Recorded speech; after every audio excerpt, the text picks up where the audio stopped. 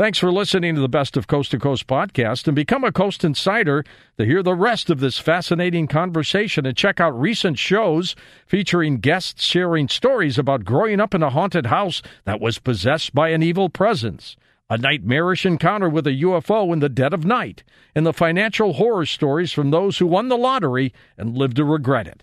Head on over to coasttocoastam.com and sign up for Coast Insider to hear these programs and many more truly thought-provoking shows from Coast to Coast. Now here's a highlight from Coast to Coast AM on iHeartRadio. I remember Tom McShane. He was the author of Stolen Masterpiece Tracker.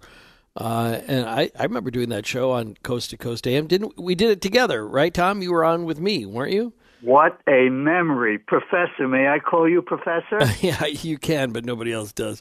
But that's neat. Ian, so great to hear you again. I tried to get on a few months ago, and I was almost on, and the show went off the air. I'm sorry. Your work of art, I mean, was that your thesis for your PhD? You mentioned a work of art you did, well, a magnum opus about crime. Yeah, I write about true crime narratives, so I'm interested in nonfiction storytelling, most specifically the role that murder stories play in our society and what constitutes true crime. There's no real until my thesis anyway. There was no known definition of how one defines what has become true crime. There is now. People can Google it if they want to. It's kind of interesting. But that was like over a decade ago or something, wasn't it, when you were on? Oh yes, we don't want to mention how long ago, but they made a movie out of my book, Stolen Masterpiece Tracker. Shut up! American Hustle. That was your book? Yeah, I'm Bradley Cooper. Shut up! I arrested that bum Christian Bale. Yeah, I love that movie. He just passed away. He was worse than Bernie Madoff. He tried to put me in jail after I saved his butt and ruined my life. Tried to ruin my family. But anyway, God bless him. He lasted till 91.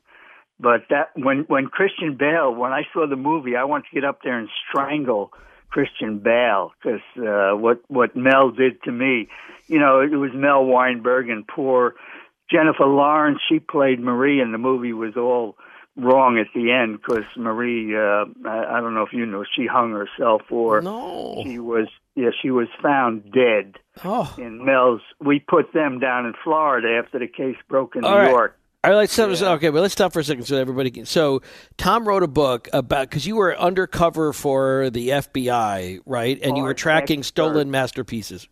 Did I get that right?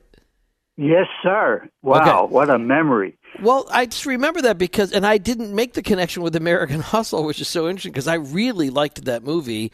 And I thought in particular, I thought that all of the performances were great, and I loved the soundtrack too. So, gosh darn it, that's so interesting that was your book. Now, so is Stolen Masterpiece Tracker? Is it still in print? Can people still buy it? What a memory! You are amazing. I love your show. I love George. You guys are geniuses. Yeah, it's been reprinted a few times. Good. But with American Hustle, Mel, I was still in the FBI and I couldn't write. So Mel wrote his book first, and lo and behold, he autographed it to me. He said, "Tom, I am yours," because what I did for him, money-wise, monetarily, was unbelievable. We got 2 paintings back that started Abscam, a Rubens. Right. But Ian, where can I get your masterpiece? Oh, it's not a masterpiece. You'll be the first to buy it, I think.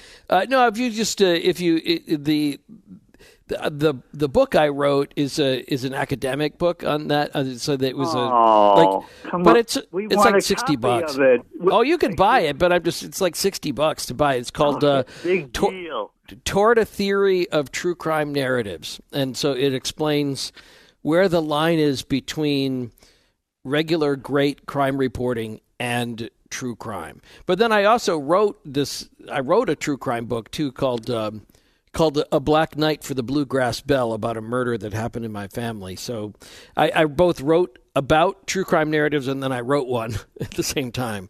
So they're sort of companion books, although I don't really refer to them that way. But well, this is really neat. Now, my greatest takeaway from American Hustle is the science oven thing, right? Wasn't that what they referred to the microwave as? Wasn't it a science oven? Oh, the microwave. Yeah, they had a lawsuit afterwards that they badmouthed microwave or sued Paramount. I was going to sue Paramount too, but they have so many lawyers. But I decided the fella in Wolf, what was it? The Wolf of Wall Street. Yeah, with the toupee was going to sue Jordan Belfort or Paramount, but I followed the case. He lost, so I said I'm not going to bother, because they took me, and Bradley Cooper did a wonderful job. But that lawsuits are such a pain in the neck. Life is too short. No, I agree with you. But hold on, Thomas, before you move on from that subject. So I swear to God, to this day, I refer to microwave ovens as science ovens because I thought that was so funny. I thought that was so funny in the movie that, don't touch the science oven and the whole bit. But did that really happen? I mean, did the character that Oh, no. That wasn't a thing? Hollywood. Okay. David O. Russell. Okay. And Mel. You know what happened, though, Ian? It's really, Mel got into Hollywood before I did. I was still in the Bureau. And they loved him because you know why they loved him? Because he said, listen, I'm the smartest guy in the world. And all those FBI agents, they're a bunch of jerks. And that movie makes us look like a bunch of jerks. That's true. And Mel, to his dying day, would not admit that we got him. We got him good and we got him bad. And we could have put him in jail. But we did him a favor. And what thanks did we get? After the case was over, he tried to put me in jail, a wonderful agent, a female agent who was like, she was, more holier than a nun.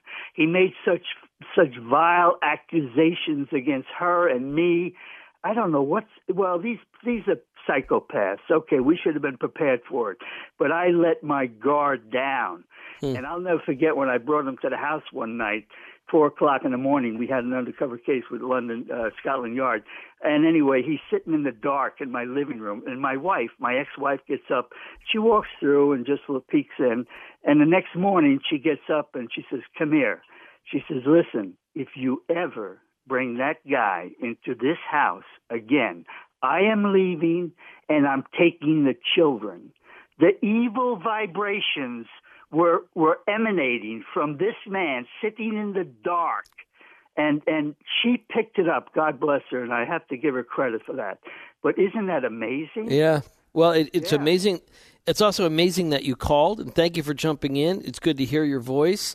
And I refer people again to Masterpiece Tracker, Stolen Masterpiece Tracker, because that was a really great read. And so thank you for jumping in on Open Lines. And didn't that prove that's so interesting? You just never know what's going to happen on Open Lines, and there you go.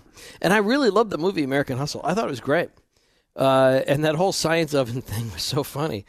And it's so funny that it stuck, but it was all made up. Listen to more Coast to Coast AM every weeknight at 1 a.m. Eastern and go to coasttocoastam.com for more.